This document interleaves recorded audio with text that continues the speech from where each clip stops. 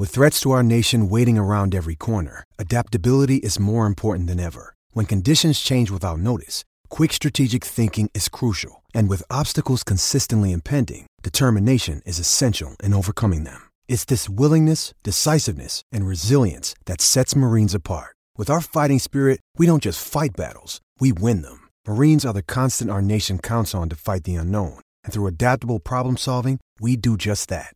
Learn more at marines.com. Overall, I think we need to be more physical, particularly on offense. We worked the heck out of that last week. A lot of fundamentals, a lot of simple things, and hopefully it'll make a difference. Welcome to the Go Big Redcast, the Husker Fan Sports Show with Dave, Honky, Mac, and Boomer. Welcome to the Go Big Redcast. I'm your host, David Gaspers, and I'm with Honky. All is right in the world. I'm refreshed after the bye week, and Jim Harbaugh is looking for an exit strategy after only 5 seasons. All right. I'm also with Mac. What's up, Redcasters? I am not underwater as I speak to you, but it is harvest season in the heartland, and they are taking their toll on me, so I apologize in advance. And Boomer hasn't used his exit strategy yet. What do you got for me? Well, I'd just like to say, unlike UConn's coach Randy Edsall, we welcome people using social media, Twitter, playing Fortnite, whatever. We're okay with the modern listeners these days. All right. If you know what Boomer's talking about, look it up on Randy Edsall. That was millennials. Dang it. Well, Honky, as you alluded to, it was a wonderful bye week, a chance to kind of step back from Husker football a little bit.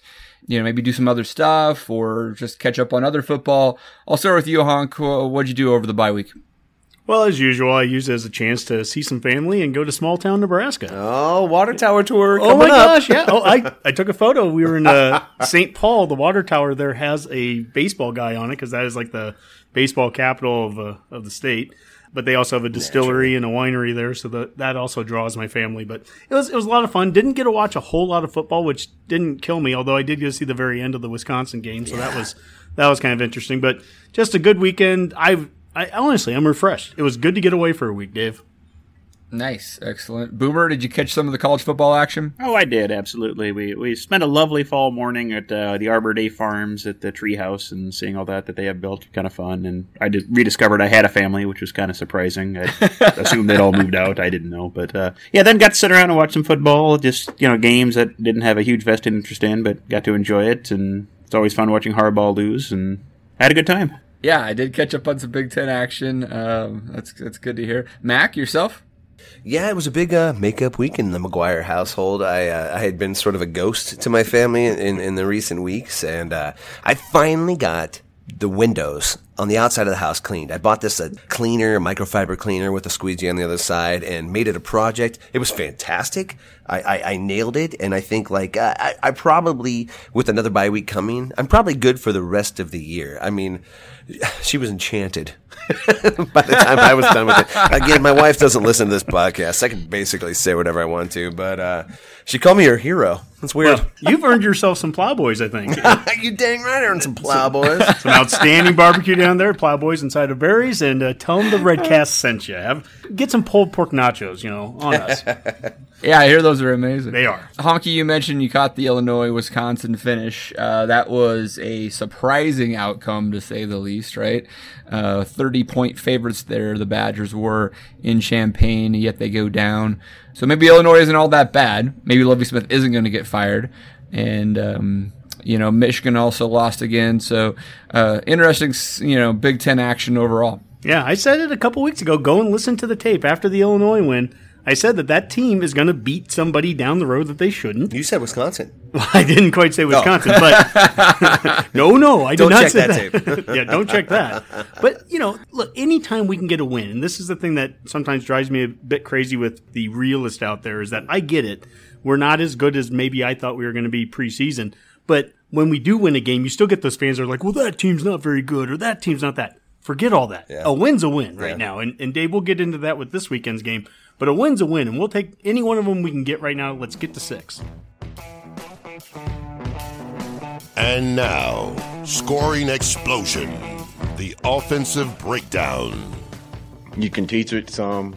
I think Lou Holtz said it. if a dog won't bite when it's a pup, it probably won't bite when it's grown. And there's some truth to that too. And I think as a team, it's got to be the culture. It's just got to be what's expected, and it's got to be a standard that's non-negotiable. We're working toward that, but it doesn't happen overnight.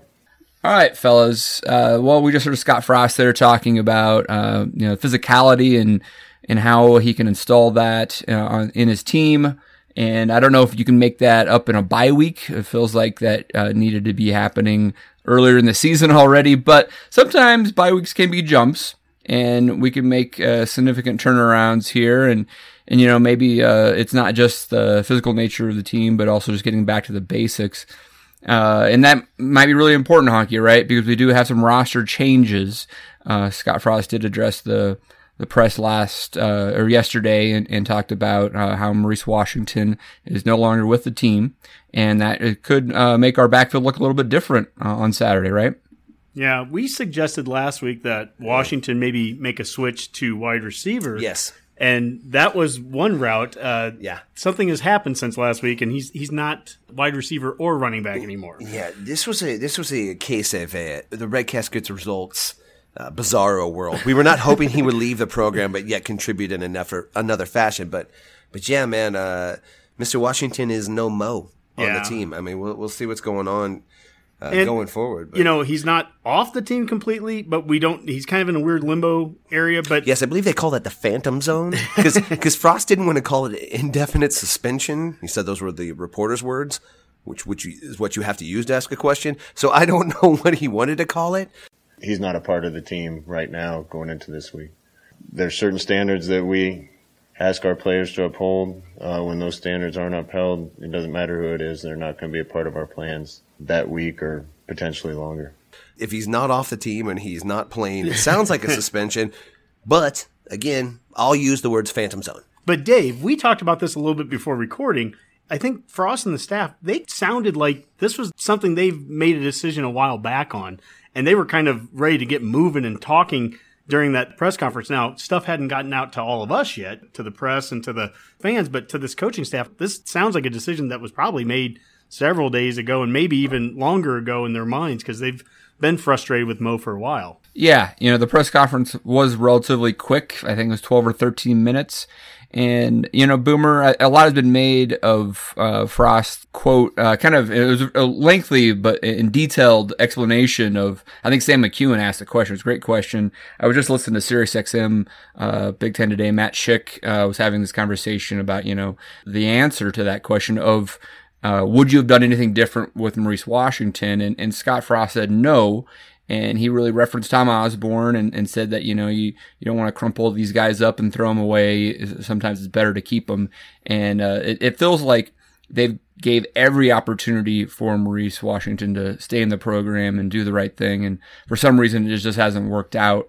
And it was just time to some degree, cut ties. Yeah, it seems to be the case. We don't know what's officially precipitated this most recent, I guess, separation or temporary suspension or whatever reporters' words we want to use here. And it's hard to say. Would he have done anything differently? May have been better to just not play Maurice at all this year and just have him focus on practicing and getting through the court troubles, getting all that settled before trying to get on the field and having the pressure of a season and an offense on him. I don't know. At this point, what can you say if you're Frost? You're not going to say, oh yeah, we should have done everything differently. It is what it is at this point, and we'll just kind of have to go forward. I think both parties need to go and do what they need to do. Well, Mac, let's actually turn our attention to the field then and talk about how this impacts the roster and the lineup. We do expect probably a lot more from Dedrick Mills, maybe a lot more carries, but we could also see some other faces in that backfield, and I'm probably thinking you're thinking about Rahmir Johnson. For me personally, yes, Rahmir Johnson is a guy. He's already played 2 games. Let's get this guy ramped up. Dave, you and I talked about this last week. Do we want some of these young guys to get some experience in winnable games? And I'm not calling Indiana like super winnable, but it's not Wisconsin, it's not Iowa. And this would be a chance to get him out there, get his feet wet, and maybe contribute to a point where maybe we can rest some of our other guys. It's always difficult to replace a big-time playmaker like Maurice was. But at the end of the day, too, our running game has been slightly ineffective all season long. So you get you get Mills going. Wyatt Mazur, we're talking about a senior, a guy who's super hungry. He was on concussion protocol, so his reps have been limited. I wouldn't necessarily expect a humongous drop-off only because there's just not much drop-off to be had based on our statistics going forward. So if we want to tie two different thoughts together here and saying, okay, we're going to expect some different faces in the backfield to support Dedrick Mills, but maybe an increased workload for Mills as well, with the idea that Frost said that we needed a few run plays that we could really be our bread and butter, and we were going to work on that during the bye week. So to Mac's point, if they've known that Maurice has been off now for a week plus, they've been able to rep with these players throughout it. What type of bread and butter play? That's harder to say than what you expect. And who best fits maybe that run game? Is it Mills or is it something like a Johnson or someone in between? To start with that, Washington wasn't practicing last week. Right. And so this is something the staff has been planning for, obviously, for a while. And they've been practicing without him for a while now. And this does tie together with this culture change that Frost talked about, wanting to get more physical. One of the linemen, I can't remember which one it was, but probably Farniak, they talked about how last week they were running specifically about 90% inside zone is what they were practicing. And so if you think about, hey, we're going to run what we practice and we're going to play how we practice. If they're practicing inside zone, and I know that's a base set and that's a base play and it's trying to hang your hat on something Frost talked about a week ago. If you're asking me who a running back is that's going to do that, Mills every day. For sure. In fact, Frost even referenced back to where Mills probably looked at his best was in the I formation when he was in the fullback spot because it was just go straight ahead and just run. It wasn't, it's not really part of the Frost offense. It's just run straight ahead and go. But that was where he was at his best. He's getting better at it all the time. I think probably the big thing was the vision and a little bit of patience in running in our kind of scheme. It's not so downhill and hit right now. We saw how natural he was when we lined him up right behind the center and gave it to him. He's learning how to run in our scheme a little better, and I think he's been getting better every week. And I think they want to try to get some of that physical running style instilled again in this team, and it will be out of the shotgun, it will be out of the spread. But I think Mills is number one to do that. An interesting thing I heard about Mills, and again, I'm horrible at remembering where I hear this because I try to listen to so much. It might have been Sam McEwen again, was that Dedrick, because of his experience being the kind of the up back in the Georgia Tech offense, and then at Garden City, it was a pretty simple hand the ball off and plow forward type thing, that there are some certain things that Mills just really wasn't that well versed in with the offense. And actually, I think what he was trying to get at is a little bit being more patient for a hold open up, those type of things. It's not his running style, and also what his previous offenses didn't really give him, right? And so it's taken a while for him to actually adapt to the Frost offense. I thought that was really interesting. Yeah, and we've kind of seen that and sort of documented that along the way, because certainly those first few games, there was no question he was hitting the hole as hard as he could, but it was just like ramming into a wall without ever looking. And then as he progressed, he started to kind of look up. And, the whole point of that Nebraska drill they do is to read the angle of your up man blocker's rear end so you know which way to cut. And that just takes time. And if you're not looking. And if you're not looking, if your head's down, and if your quarterback is jumping up in the air to catch the ball before you can look at it, you don't even know if you're going to get the ball. Yeah. So there's just a lot of things that at the beginning of the season where we were kind of stacked up against it. And now hopefully with this bye week, everybody getting a little healthier and this practice on the inside zone. And listen, Mo's gone. I don't know how the distribution of reps has been in practice, but like we've talked about, Mo's been gone for a week. We know that for sure. So you have to get these guys ready to go. Mills is going to be one of those guys. Jalen Bradley, and I'm not calling my shot or anything like that, but he's still on the team. That's a guy that has potential to maybe do something. We've got this stretch. If Jalen Bradley gets a carry this weekend, that is the ultimate Redcast. Gets results. He gets results. I'll say this. If Jalen Bradley gets on the field, I predict he makes an impact. I bet he makes a good run. I really do.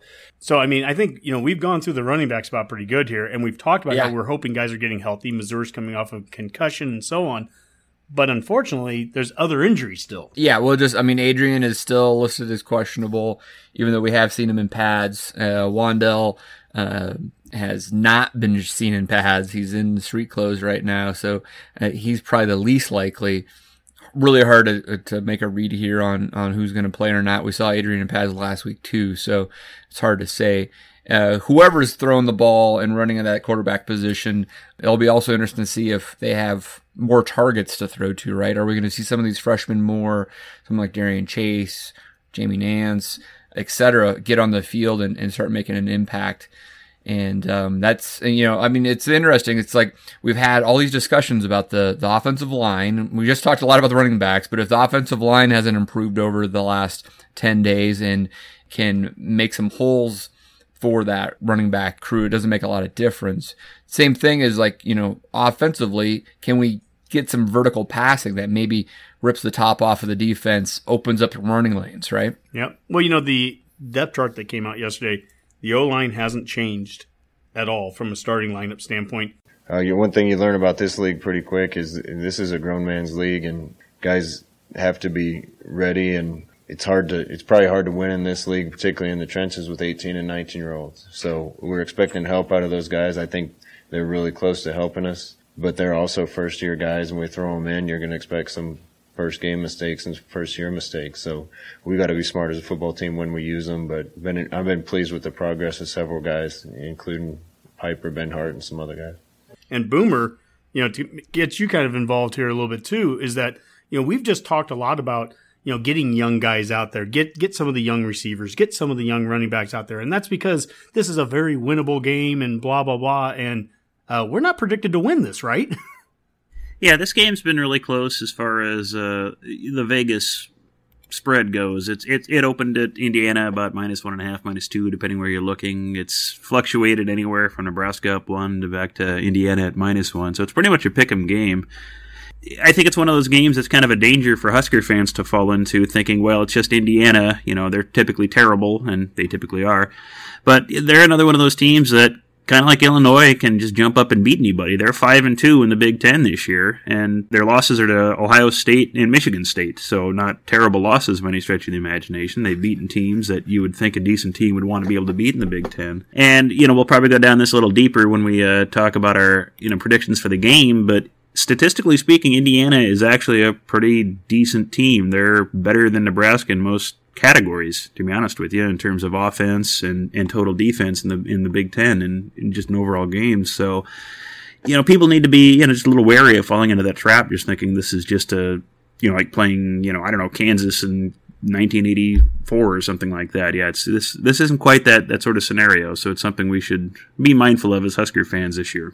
I think it's true, Boomer. And Mac would probably say we shouldn't be small and that we need to just be like, it's Indiana. It feels like the media is reflecting some of the fans' nervousness about this scenario. And, we're just being fed this kind of negativity a little bit. Like, ESPN FPI, for example, has us losing every single game. I wouldn't be surprised right now from a futures bet or whatever. We'd be an underdog in every game left right now. But there's still a lot to be played, and it's a scenario where one win here this week could start changing that narrative a little bit, right, Honky? I mean, get this one under your belt. Just figure out a way to win at home with a crowd that's going to will you to victory, maybe. And then you look to Purdue and kind of build a little bit on that, and then you're maybe you're 6-3 and you're feeling a little bit better about yourself. We actually asked that question today on Twitter, Dave, about the last 5 remaining games. Do you think we're going to go 4-1 or better, 3-2, 2-3, or 1-4 and worse? Those are your 4 options. And right now we have about 700 votes already, and you can vote for the next couple days after the show even goes live. I guess the good news, depending on how you want to read the results, about 90% think that we're at least going to go 2-3 or better. And the good news behind that is 2-3 gets us to 6 wins, gets us to the bowl eligibility, gets us the extra 15 practices that come with that. All those things come with it. But when you actually break down the numbers, 38% think we're going to go 2-3, 43% think we're going to go 3-2. So I mean, the bulk of them are in the middle of that. I can live with that. Definitely, that's reasonable. People are definitely thinking Iowa and Wisconsin are losses there. And if we go 2-3, they're basically saying they think we can beat 2 of Purdue, Indiana, and Maryland. Is what it is. That's fair with what we've done up to this point. Now that might be their expectations. There's no poll to say how happy will you be at the end of that. It's like, that's a completely different question. I'm not going to be pleased. But this is what I think. I think, though, this is kind of an important game, though, just for the psyche of the team, just coming off of, a bad couple of weeks here, a bye week to try to regroup. It's really important to get this win at home. I mean, if you don't beat Indiana here, you are really eliminating any margin you have for error for the rest of the season. Because, Wisconsin being what it is, they can be vulnerable, but they're still a challenge for us, and Iowa's as well. So you're basically, hanging your hat on not losing to Purdue or... Maryland, which is certainly within the realm of possibility, on the road, coming off of a losing streak. Which we're 1-7 under Fresno. It'd be easier for a team to check out in those circumstances. So this game is really important for that aspect, and you don't want to take this lightly. I mean, as a fan or as players or a coach, and I assume they're not, but let's hope they're not. I don't want to do a show next week if we don't win, because think about this. We would be 4-4, and the only way to get to bowl eligibility at 4-4 is you have to at least split your games, and we're basically saying we have to win our remaining 2 away games, because at that point most people would be saying, especially with the loss to Indiana, most people would be saying there's no way you're going to beat Iowa and Wisconsin at home, so we have to go on the road. I really don't want to lose this game. Oh my gosh! I mean, I really don't want to lose this game and do a podcast, and I don't want to put. But we'll be here for you, Redcasters. Don't worry. Me and Boomer will do the show. I said a week ago, if there's any players listening to us, don't. But this is a huge game. I'm not here to put more pressure on you, but you've got to win this. Nebraska has to win this game at home. But that's never changed. We've always had to win this game. There was at no point of this season was Indiana loss going to be okay. I mean, you know what I mean? It's a good point, Mac. But most people, I think, at this point thought we were probably going to be 5-2. The Colorado, that's only one loss off, though, really. But it really puts that onus on you have to win this. We've got to get to 5 wins after this game. I'm certainly not arguing that. We definitely need to win this game. And to Boomer's point earlier, and I'm sorry I kind of took us down a rabbit hole here, Dave, but to Boomer's point too, it's not just win this game to get to bowl eligibility. Get some momentum back. Win this game, and then let's not even worry about bowl eligibility. Let's start winning games. I mean, I'm the eternal optimist. I still think we're going to finish 9-3, right? So just win this game and get started. Get some momentum going. Get guys healthy again. Build something. Get that offensive play and something you can hang your hat on and start building. That's what I want to see. Yeah, when I'm kind of looking for this, I think, we've talked about how ultimately Ohio State's our benchmark and that's where we want to be. And I think we can all admit that's going to be a ways down the road. And what I'm looking for now for the Huskers in the future is our current benchmark essentially is Minnesota. They're in year 3. They're undefeated right now. I think we would all want to be at that point. I'm not saying that. And what I mean by this is if you kind of look at last season, what happened with Minnesota? They played Nebraska. They got crushed, and we beat them pretty handily. Yep. And then what do? They went on and they won about 4 out of their last 5 or 6 games. Got to a bowl, won a bowl game, got momentum going, and look where they're at now this year. And I think that is exactly that included victories over Wisconsin. Coming off a loss to Minnesota, let's win this game, get some momentum going, build positivity into next season when we do open with kind of a similar schedule in Minnesota. On paper, it looks like it should be easier, and let's kind of get things going in the right direction, and that kind of serves as a benchmark for us going forward. So at least for the short term. We do have an easier schedule to start next year. I could easily see if we could somehow gain some momentum here at the end of the year, a 7-0 start. I don't know how we'd end that season, but it does open up pretty well for us. And Honky, you went down the rabbit hole, so we might as well finish it. I've thought a lot about this in the sense of this, to me, feels reminiscent, and I'm not the first one to say this. I think Dirk had an article or talked about referencing Bill Callahan and Bo Pelini in their year 2s or whatever. 2009. Now think about this. 2009, we lose to Iowa State 9-6 because of 9 turnovers in that game, if I remember right. And it's... we're 4-3 at that point. I remember I was living down in Texas, and me and Boomer, I remember who called who, but I'm walking around this park outside my house, and I'm just lamenting. I'm like, I don't know if Bo's gonna get this done. This is a horrible performance. This is embarrassing. Blah blah blah. And sure enough, everything turned around, and we go to the Big 12 championship game, and we throttle Arizona in the Holiday Bowl. 33-0, and everything looks great by the end of the year. So things can change and change dramatically sometimes, and so you have to take each week for what it is.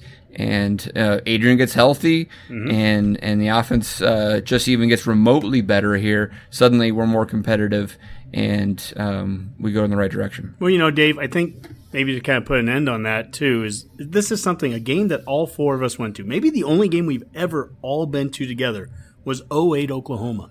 And it's one of my proudest moments because it's one of the worst games that we've gone to see. And we've seen a ton of them, right? But we were down, I think, 35-0. You two have seen some awful But we were down 35-0 at the end of the first quarter. Game goes terrible. We lose it badly. But we don't leave early. And instead of, boo-hooing and everything, Mac, you and I, we walked down to the tunnel where the players come off. We clapped the players off the field. And now, if my memory serves correctly, we were 5-4 at that point. And I just remember how proud I was that we clapped the team off. We wanted to support them for the rest of the season. They turned around. They won the last 4 games. Once again, the Redcast gets results.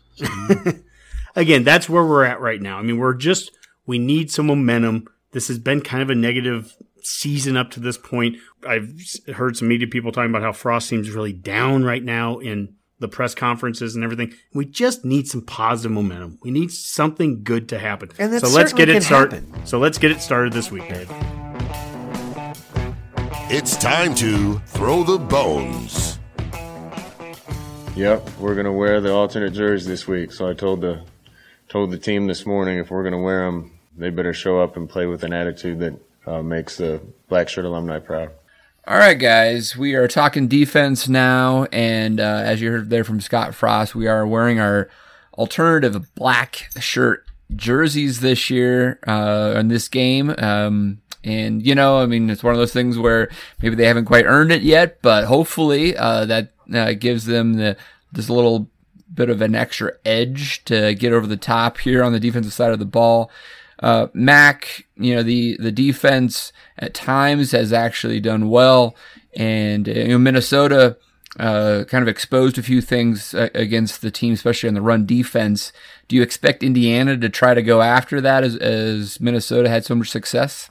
They probably will to some degree. They're not built exactly the same Minnesota was in terms of being able to just run at us and stretch it wide. I mean, Minnesota absolutely exposed a weakness in our defense, and particularly the back seven in terms of our inside linebackers being able to fit when you're running laterally. What do you attribute that to, right? And so some of that's talent, some of that's coaching, and some of that's development, right? So when we're at this part of the season, and we've talked about this on the offensive side to a large degree, it's the word on the street is that Hendrick might be on his way back, maybe get a chance to play. We still have guys like Jackson Hanna at inside linebacker that was a big time recruit, and we'd love to see him out on the field. Mm-hmm.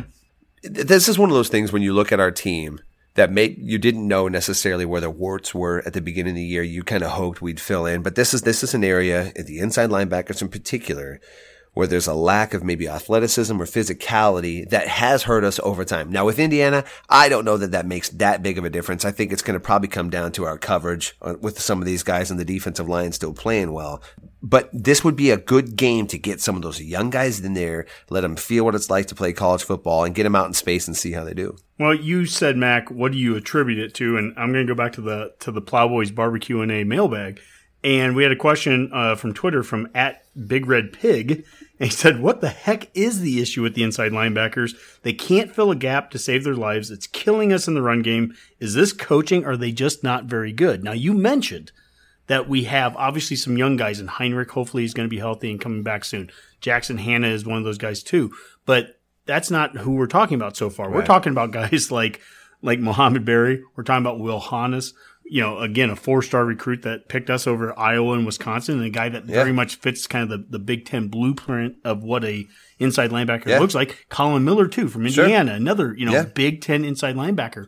So, he's basically Big Red Pig is saying that, these guys just aren't very good, or the coaching's not very good. I mean, Mac, from what you've seen so far, what is your thoughts?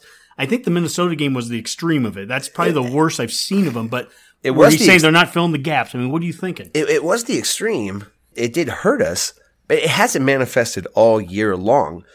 But he's not wrong. I mean, this is something that they saw in either film study or whatever, and that we could not adjust all game long, and they hate us with it all game long. It is frustrating. This should be something, especially with experience that Mo Berry has. You wouldn't think we'd be able to get duped into that. We seem to be athletic enough to fill those, but we didn't. I totally agree with the frustration.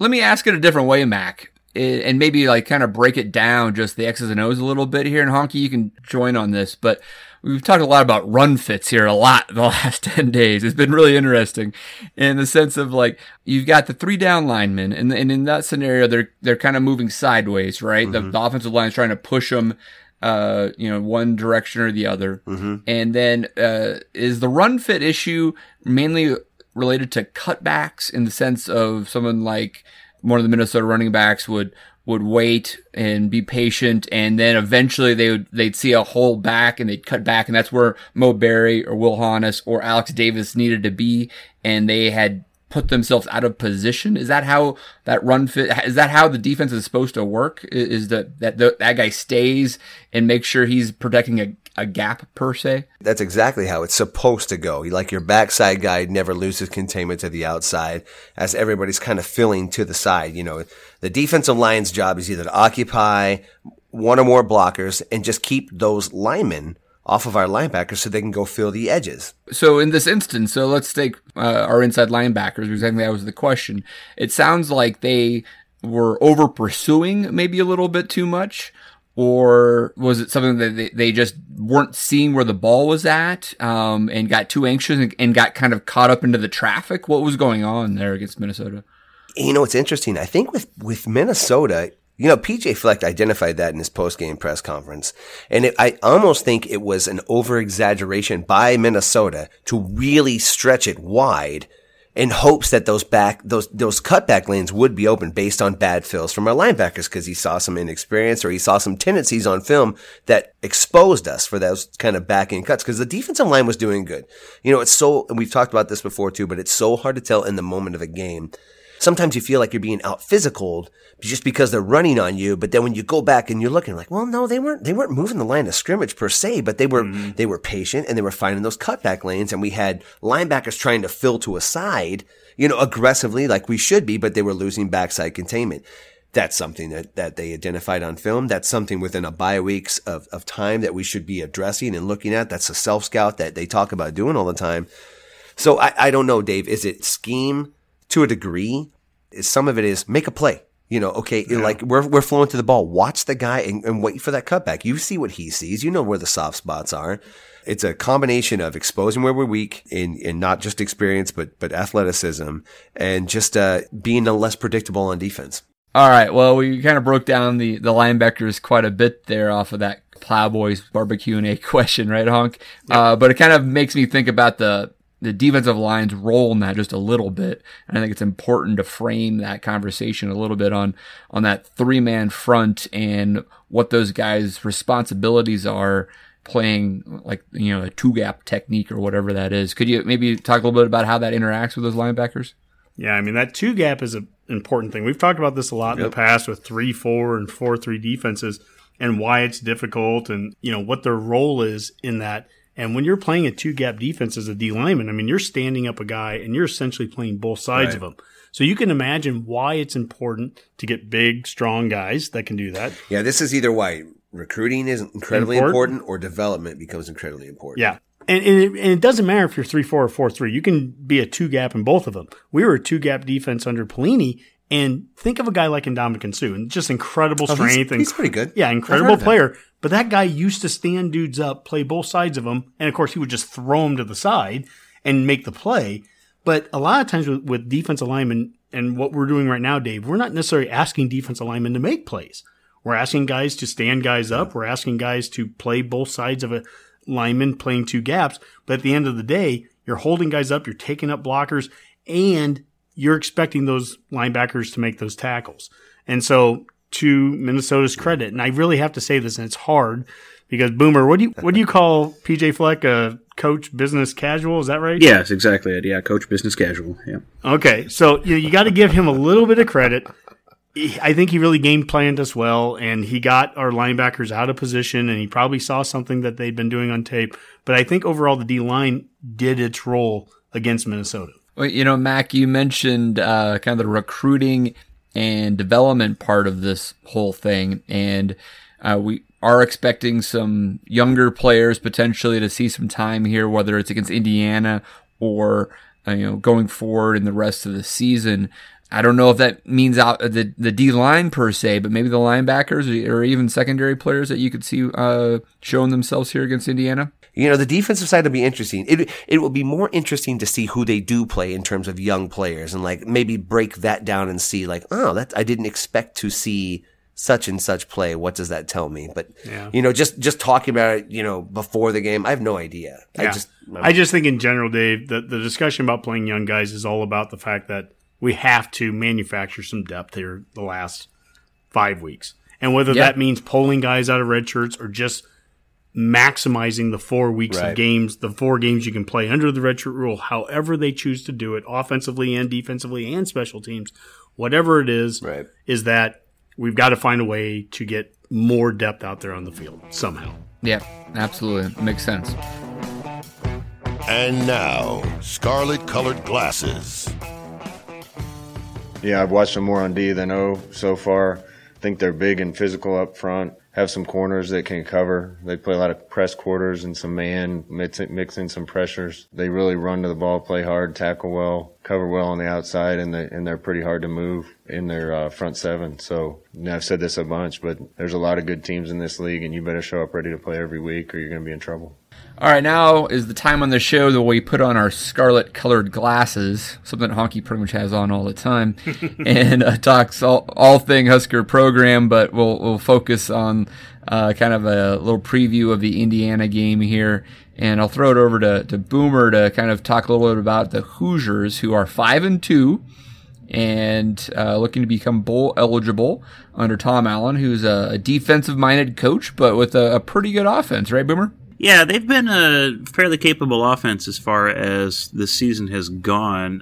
It has been a pass-heavy offense. They're not a great rushing team this year. Their rushing numbers are fairly pedestrian especially in conference games. I think they've totaled about 550 yards in their 4 Big Ten conference games, which isn't great, but they've thrown for over 1,100 yards in those games. So they are one of the top offenses. Yards per game is a little over 420 compared to our 380 so far. We're a lot more balanced as far as that goes. So those of you at the beginning of that whole balance thing, that may play a role. But, the big question with them is their quarterback, Penix. Is he going to be healthy or not? He tends to get banged up pretty easily in games. He's been fairly fragile. In terms of what you expect to see out of him, numbers-wise, he's very similar to Adrian in terms of total yardage. He's more accurate, but, average is about the same. He is fairly mobile, though, and that is one of the concerns. I think he's only been sacked once so far this year. I mean, he hasn't played in all their games because he has been banged up a bit, and they do have to slide a few other players in, to like Peyton Ramsey to fill a slot, who's still a capable quarterback. He's not quite as dynamic and not quite as elusive, I think. He's been sacked more, and they don't tend to have the moxie when Ramsey's in that they do when Penix is playing. So that's going to be a big question for Indiana. Is he going to be able to play? And then if he does, are we able to get any kind of pressure on him at all? And they are going to rely on the pass to try to get their offense going, and that is something we do have to worry about. If they can do it, then it's going to be a problem all day. Penix is interesting. He's I think a redshirt freshman. Correct. Very dynamic player, to your point there, Boomer. And he won out a QB competition versus kind of an incumbent there in Peyton Ramsey, as well as I think, I'm going to forget his name, but he was a transfer from Arizona, I want to say Arizona, that lost a job to Kihil Tate. So, I mean, obviously Tom Allen has a lot of faith in him. The offense is more dynamic with him in there. It is interesting. If you look at the Indiana offense, and we just talked about how the ESPN FPI has Nebraska losing all their games, and the FPI is very much stat-based. A lot of these predictive algorithms are stat-based, right? And, I mean, the Hoosiers are 2-2 in conference. Their victories are against Rutgers and Maryland. Let's not even talk about Rutgers. I'll give them the credit that they beat Maryland in Maryland. They lost to Michigan State and Ohio State. Michigan State was competitive. Ohio State wasn't, but that's no different than us. Their non-conference includes UConn. We all know how horrible UConn is, thanks Randy Edsall. Eastern Illinois, and then they beat Ball State by 10. So, I mean, I think Nebraska might be 5-2 with that schedule too, as well, right, Honk? So maybe the Hoosiers are a little bit bloated with stats because of the schedule, and we can pose a little different level of competition for them. Yeah, no, that's certainly the case. As far as trying to compare us to other teams, to me, it's just about us playing better. It really is. I mean, this has to be a week to get better. It's a week where you do your business at home and beat this team that I believe we're not going to be small, Mac. Exactly. We need to beat this team. Correct. Okay? Now, where this team challenges us, if Penix is available, and we don't know this certainly yet, but this guy is a mobile quarterback, and that guy scares the death out of me. If it is Peyton Ramsey that goes instead of Penix, that's a different style of QB to prepare for. I'm not saying easier. I'm just saying different. And so we need to be prepared to be able to play either style of QB, Mac, that we're going to see there. This is kind of the common theme, except with the exception of a couple games this year. But it's always, what are we going to play our best football? And if we play our best football, I believe for the most part, we win our schedule. There's going to be exceptions with, like a Wisconsin, Ohio State, Iowa. I'll even throw Minnesota in there based on how badly they beat us. But you're not going to tell me we played our best football against Minnesota either. So whatever that ends up being, let's face it, we have not seen this staff after a bye week yet. There's no data on this. They've never had a bye week. They've been snake. Yeah, it's crazy. They've been snake. It's crazy that we have a quarterback who's been with the staff for 3 years, but he's only been in Nebraska for 2. And it's crazy that this entire staff has been together this entire time without a bye week. So there's 4 years without a bye week. So we don't know how they'll respond. Let's hope they set a precedent with a win afterwards. And this is the start of that. So we should be healthy. We should be fresh. We should be schemed up and ready to go. I don't know who our quarterback's going to be either. And on their defensive side, so who are they going to prepare for? Like now all of a sudden we don't have Maurice Washington, so who's our running back going to be? There's some questions about what we're going to look like too. At the end of the day, snap's good, no penalties, no self-inflicted wounds. I think we win, and that's just kind of how I'm going to feel, because I'm not small, Husker fans. I'm not small, Redcasters, and join me. I'm going to get a tattoo. I'm just going to say not small. Don't be Actually, I'm not going to get that tattoo. That's a terrible tattoo. Nobody get that tattoo. Where are you putting that tattoo at? Don't be small. Don't worry about it, honk. On his heel, left heel. It's going to be my tramp stamp.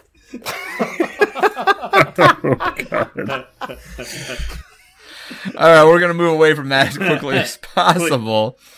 Please do. And all right, so Boomer, we're hopefully could be graced with the presence of Barrett Pickering in this game. He may still sit out one more week, but he's getting closer. Sounds like he's kicking in practice. They don't want to push him back, and there's a possibility of actually redshirting him here. But if we need him, Pickering may finally solve the field goal riddle. Yeah, he's back on the depth chart this week, which is good to see. I don't want to criticize the kickers we had. It was just kind of an odd situation for the special teams this year. It's seemingly the way it's been going for several years now, just weird stuff happening with special teams. But it's nice to see your, preseason starter back there and available if we need him. Hopefully it doesn't come down to field goals, because you don't want to have to depend on that just with all the variables we've seen. And even if Pickering is back, who knows, how ready he is for game conditions. So let's just hope it doesn't come down to that at this point. Yeah, I know. I mean, we're trying to be realists here, and knowing that bowl eligibility is so important. If this game's in the second half and we're in a tight game and we need a couple field goals to be made, it changes the dynamic of the offense if we know we're going to get 3 points if we get inside the 25-yard line or so. It might be worth it to play him this game and not play him one of the later ones if it can get us a victory now. Yeah, I think it's worth trying. I think that was part of the problem we saw with Minnesota early on. We had no faith whatsoever in the kicking game, especially in that first half. We were in position to maybe try to play for field goals, and we didn't, and we ended up having to punt, close to the 50 and 40, and just weren't able to actually convert any of those early drives to points, which really kind of set the momentum for that game. So you're probably right. If there's the opportunity here to get some field goals in this game, let's maybe give it a shot and just see what you've got going forward. And if it's still a trouble with Pickering, at least you know that and you have it established and can plan accordingly for the rest of the season, and you'll know where you're at. Yeah. I would expect that we may see some faces if since Maurice Washington is not returning kicks here, we may have a different kick return specialist. Yeah, I'll be curious to see who that is at this point. He's out. You can't put Wandell back there if you wanted somebody dynamic. So who knows at this point? I think you just see who's excited to play and who wants to catch a ball and who wants to try to return something. And, Spielman was having some issues, fielding punts, like he's had all season. Just this might be a great week to just mix things up. Missouri. And, put some people back there and see what they can do. Yeah, why not? What do you have to lose at this point? If you are playing Ramir Johnson, that's a logical spot for him too. Right? Yeah, I mean, if you're already burning his red shirt, just let's put him back there too. See what he can do. Absolutely. We'll put a Jamie Nance back there. The fact is, everybody that we've had returning kicks this year is either hurt or not on the team right now. So there is that. Yeah, there's a window of opportunity. Let's hit it. And now, Nebraska ball. That's one of the great things about Nebraska. We have two things going for us as much as any in the country. One is the support with our fans. The Memorial Stadium has been sold out since 1962, which is unbelievable, and we've sold every seat for our upcoming season. And the other one is the facilities. I think our facilities are as nice as any in the country. So, again, we're excited to go out there. We just want to put a product on the floor that makes our fans proud. All right, guys. Bye week is a perfect time to talk a little Nebraska ball. Season is almost upon us, and there was Media Day recently. So Fred Hoiberg and his brand new gang of Huskers are ready to take on the season. It is a very new team. We have pretty much an entirely flipped roster, as we discussed while that was occurring, right, last spring. We have Thor back and Dayshawn Burke, who really didn't actually play with us at all. And so it's a very new team out there, but a lot of potential. Honky, let's start this off a little bit with the fact that I know BTN actually went on the Italy trip with the team. And so we're going to be treated, I think it's next Monday, to a 3-part series of kind of documentary on that trip. So it'll be nice to get that publicity. And maybe that's a chance to learn and familiarize yourself with some of these Husker players. Husker fans, Redcasters out there, if you are sitting there saying, I don't know any of these guys, I'm just not familiar with who's on this team, you're not alone, because I don't know them either yet. Of our 16 players, 14 of them are brand new. The only player returning that had any Big Ten action last year was Thor, who averaged 2 points and 1 rebound. So we don't have a lot of production coming back. Dayshawn Burke was a player who's been really good for us so far in the preseason that sat out a year ago. So he was able to watch what the Big Ten is all about. And Boomer, you and I, we went to the opening night after going to Plowboys and eating some delicious barbecue there over at Barry's. Boomer and I went to the opening night, and literally we are looking down this entire roster, and we're like, we don't know these guys yet either. Yeah, the photographic rosters were helpful, yeah. but it comes back to the point about expectations on the season. And I'm going to ask a question here from our Plowboys Barbecue &A, and this is from Believe in Fred. He goes, I have zero expectations for the season because I have nothing I realistically feel can be used as a baseline for a measuring stick. So perhaps the conversation isn't about what are the expectations, rather, can one truly have any valid expectations for the season? And if you do, Dave, you're our basketball expert. If you do have expectations, what are they based off of? It's a really great question there. I mean, not having any expectations it's an odd statement. I mean, you could have low expectations, which means you don't expect to win a lot, or you could have high expectations and think you're going to make a deep run in the tournament. Hopefully we're somewhere in the middle there, likely, on that spectrum. So I don't want to say I have low expectations, but with a team like this, where we probably have enough talent to say that we could be competitive in Division I. Maybe not, Big Ten's good. So, and we're probably lacking the size that we typically would want to compete in the Big Ten. So that's going to be interesting to see how we match up against some of these Big Ten teams as we go forward. But, I think we're going to be good enough to win a fair amount of our non-conference, and then it's a matter of how well this team gels. And I would expect that some games, just because of the matchup or the chemistry, we're going to look pretty good. And then the next game, we're going to look like a disaster, right? It's going to have some ebbs and flows, ups and downs, right? And that's where we're going to have some patience, I think, to let these guys get better. And maybe by the end of the year, they really start to come together, because there's some talented guys that are on this team. They just not played at all with one another. So someone like Cam Mack, who missed the Italy trip, and we found out that his illness that kept him from going was Crohn's disease, which is something that he can control now that it's been diagnosed. But, they just haven't had a lot of opportunities to play as a group. And Cam Mack is a serious talent. And so once we get these type of guys starting to play together, starting to synchronize, we could see some pretty fun basketball. I have a question as a non-Kool-Aid drinking basketball fan. I mean, I'm very. And there's not. We don't serve Kool-Aid in basketball. No, there's no question. I mean, I'm not saying necessarily you guys are drinking Kool-Aid, but when Beller asked the question, what are the expectations? I have zero. And I expect that we will play basketball. That's what I expect. There will be games, and we may win or we may lose. I don't know. But to look at this team and say, what's the barometer of success? What would you look at and say? And it's so hard to say because you don't know who these players are. But short of a win-loss expectation, are you looking at a culture thing or are you looking at a style? If Hoiberg is able to implement his offense or defense to a point where you can see it on the court, is that enough this year? And if that is enough, what would that manifest in wins? It's hard to put a number on where I expect to win this many games. I'm going to call this number a success. That I don't think we're capable of doing at this point because this team is kind of a bit of a cipher. But I think, we've seen a little bit of what they can do on that Euro trip. They played pretty well against some European teams. So that was nice to see. But I think what I want to see, what I'm going to measure success in this year is the non-conference schedule.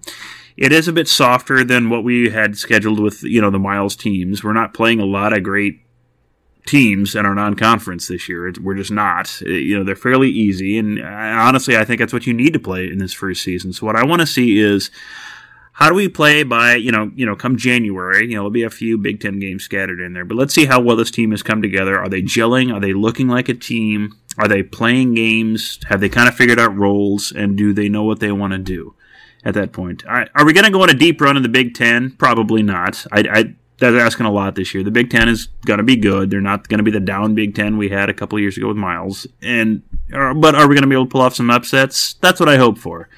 A solid non-conference, by the end of the non-conference, are we looking like a basketball team that knows each other, knows their roles?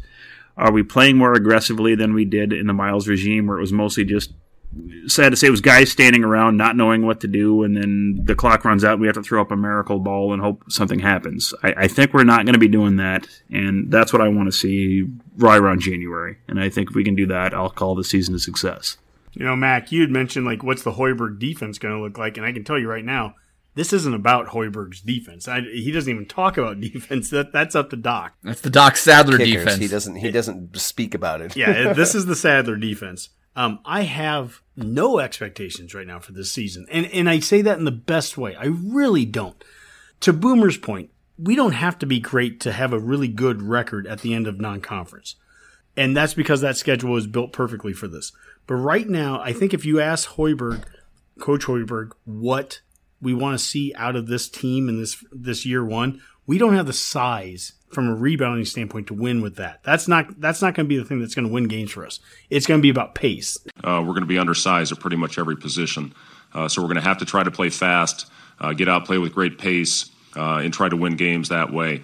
We are going to not only pace, but space, right? We're going to spread people out. We're going to shoot threes or hit layups. That's about it. And defensively, there could be some matchup problems against some of the bigger Big Ten teams. There's no doubt about it. That could change quickly. I think a couple of the guys that are sitting out, Derek Walker, the Tennessee transfer in particular, is a big body guy that would quickly solve that in year two. And I'm sure Hoiberg and his coaching staff is on the look for more of those type of guys. So, if you had to put a number on it, I would say that Hoiberg thinks that it could be similar to the Iowa State first year, which I think they went 16-16 or something like that. But I think most of those wins were non-conference. To Boomer's point, they probably were 6-12 in conference or something like that, right?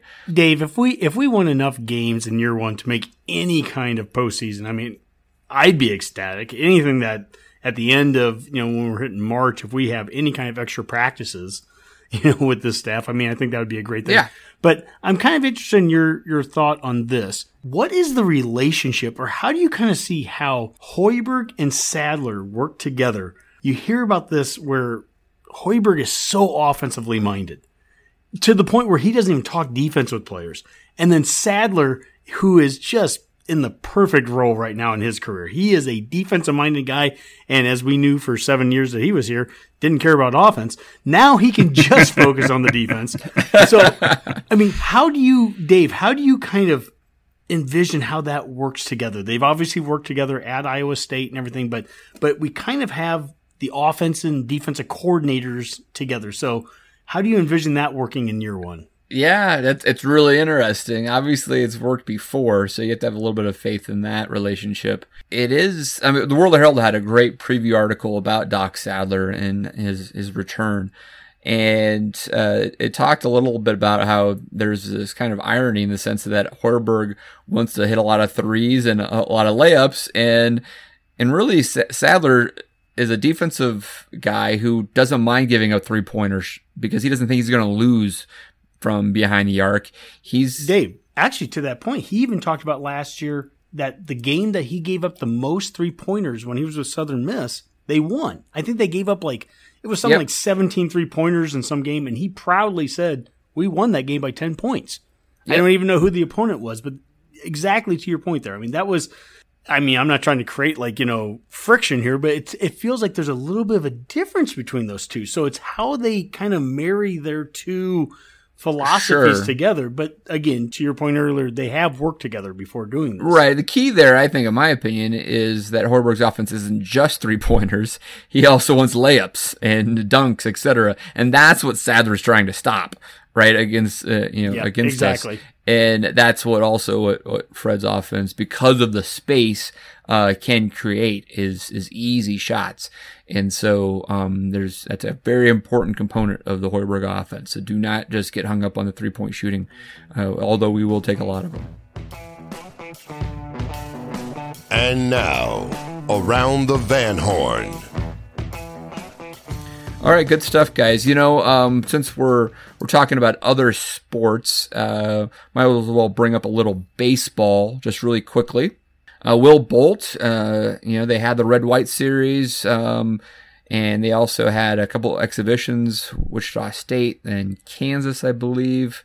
I think Will Bolt's just trying to get a familiarity with this team and a whole new pitching staff, it seems like.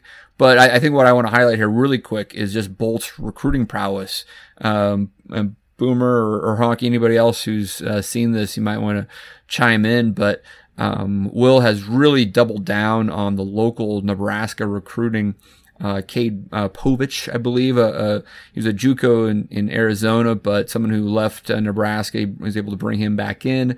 More recently, Drew Christo. That name may sound familiar. That's Monte Cristo's son, 6'4", 210. Going to be a pretty highly regarded prospect, just recently committed. Several other Omaha Metro and Lincoln guys. And so Will has really focused on the local guys and has had a lot of success recruiting Nebraska kids to play at Nebraska. Yeah, I'll be the last person to claim to have, knowledge to all the guys that we brought in here with baseball. But what I can say is I know that we had issues prior with not always getting all the best in-state kids. And of all the schools across the country, A&M with Bolt at that time, they could come in here and they would bring guys in. Yeah. And so Dave or Boomer, maybe one of you guys know. I mean, do you know the name of the guy that left A&M? Logan Foster. So he left Nebraska to go to A&M, and now he came back to Nebraska. And that's just every red-blooded Nebraskan can like that. We like that we don't want to lose any of these in-state kids, and that is something that Bolt has already, in a very short amount of time, kind of said, look, we're going to secure those borders. And I think that's a very important step moving forward. Yeah, that was something, if you go back and listen to our shows from last year, that was one of the points that we really wanted with whoever we brought in as a head coach, to keep the good Nebraska talent here, because we were losing them to A&M, especially, in other schools. And that's a good thing to see from Will Bolt, and I think it's a definite positive step. He is hitting the recruiting hard, and that's something you have to do to succeed here in a Big Ten school and a Northern school playing baseball. So far, so good. Yeah, should be really interesting, and is a lot of returning talent there. They do need to figure out some the pitching rotation, but I thought an interesting thing. Colby Gomes, who was the closer last year, played first base, is actually projected to move into that starting rotation. And so that'll be interesting. And there's a couple other spots for grabs. So should be an interesting off season for Nebraska baseball, and that season will be upon us before you know it. All right, guys. You guys ready for your parting shots? Let's do it. All right, let's throw in your game prediction as well with this, and we'll just wrap it up. And we'll start with Honky. All right, I'm going to make it 8 for 8, picking Nebraska to win. So with that, of course, we're going to beat Indiana, and we are going to win 3-2. It worked the last time I did this with Northwestern, so I'm going to do it again with Indiana. We're going to win 3-2. In addition to that, if we get into our parting shots here, we are now up to well over 10,000 followers. We are now the 17th largest city in Nebraska. We just exceeded Lexington. So we are number 17, guys. We're kicking butt there. Thank you very much to all the Redcasters out there. I do want to say one other thing, and this is for Barney Cotton, former Husker and former Husker coach. He underwent heart transplant surgery today. Ooh. So our thoughts and prayers are with him. Hopefully everything goes great with the recovery. And, we're thinking of you, Barney. Let's go with Boomer. Okay, first off, I kind of wanted to echo what Honky was saying with good thoughts out to Barney Cotton, and I also wanted to send shout-outs to Mark Richt, who had a heart attack also as well. He has some, Nebraska ties here. Another thing, I'd seen that Adrian Martinez and other Husker players had deleted their Twitter account. I just want to remind everybody, don't tweet players. Just don't do that. If you need to yell at anybody, yell at the Redcast. We can handle it. We don't care what, what you have to turn to us at. Just leave the players alone, for God's sake. I mean, they're way younger than you in most cases, and they don't need that. Boomer, I think I might, at the very end of this show, I might just replay our public service announcement. Yeah, that would be healthy, just in case anything goes awry this weekend. Yeah, that's a good idea. Yeah, just don't tweet at the players, everybody. And as far as game predictions go, God almighty, this is the point in the year the stats are who you are. So I'm going to try a little reverse psychology this week. I've been bucking stats all season, and it hasn't paid off for us when I've picked Nebraska. Stats on this favor Indiana. Their defense is about 100 yards better a game than us. Their offense is better.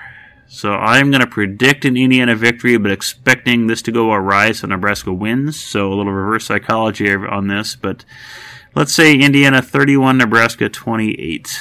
As sad as that is. All right. I like the thought process, Boomer. If it plays out, well thank you. All right, Mac, what do you have? As far as game prediction goes, I'm going to go with the old 31-21 Nebraska. I have no problem picking us winning this game. It's Indiana. This isn't basketball. I don't even understand how we could possibly be not favored. What if Gene Hackman's on the sideline? Is that okay? Yeah, I love you guys. Yeah, I don't. Yeah, this isn't. If they run the swinging gate or whatever, then I'll know. Yeah. This isn't the Hickory Huskers. Yeah, this is L-Town, USA, man. This is Nebraska Huskers. And unfortunately for my parting shot, I don't have any heart attack people to talk to. So you guys all had a heart attack victim, and I just don't have anybody. So I don't have anything. Just throw it to Dave. All right, no problem, Max. Sometimes you can just take a pass on a parting shot. It's not a big deal. Well, I always take a pass on parting shots, so don't worry about it. I do have game prediction, though.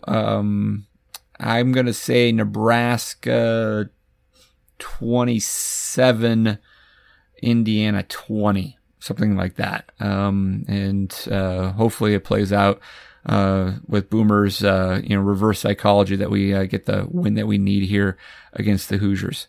All right, guys. Great show. Had a lot of fun. Hopefully our listeners did too. For now, let's call that a Go Big Redcast. And now a Husker fan public service announcement. Hey, Husker fans. Another game day loss got you down? Feeling like you need to blow off that L-column frustration? What better place to go than... Twitter! I'm gonna log on and do some tweets! Wait, no. You interrupted me there. I don't think you should go on Twitter and... Tell them who should be fired! Somebody better be fired! Yeah, someone definitely needs to be fired for this. Well, I've got a new and better option for you. I'm gonna get on the Twitters, and I'm gonna tweet at them directly. Yeah, as a grown man, I'm gonna tweet this 20-year-old and tell them exactly what I think of him. Gonna be sure to go public with my unhappiness because that will finally get it fixed! Oh, my great-grand island, no! no! Man, does this sound like you? Well, folks, help is on the way. The next time your game rage wants to burst through your blowhole via your thumb muscles, pull an audible, and instead grab a nice cold frothy glass of Stay Off of Twitter, otherwise known by its acronym of SOOT. That's SOOT. Stay Off of Twitter. SOOT is a scientifically tested and proven method that helps with your game day blues, as well as preserve your personal integrity going forward. So next time a fumble has you ready to go public with your angry mumble, let SOOT intercept that impulse as you go ahead and pay us on that tweet. See what I did there? This has been a Husker Fan Public Service announcement brought to you by the Association of a Level-Headed Tomorrow.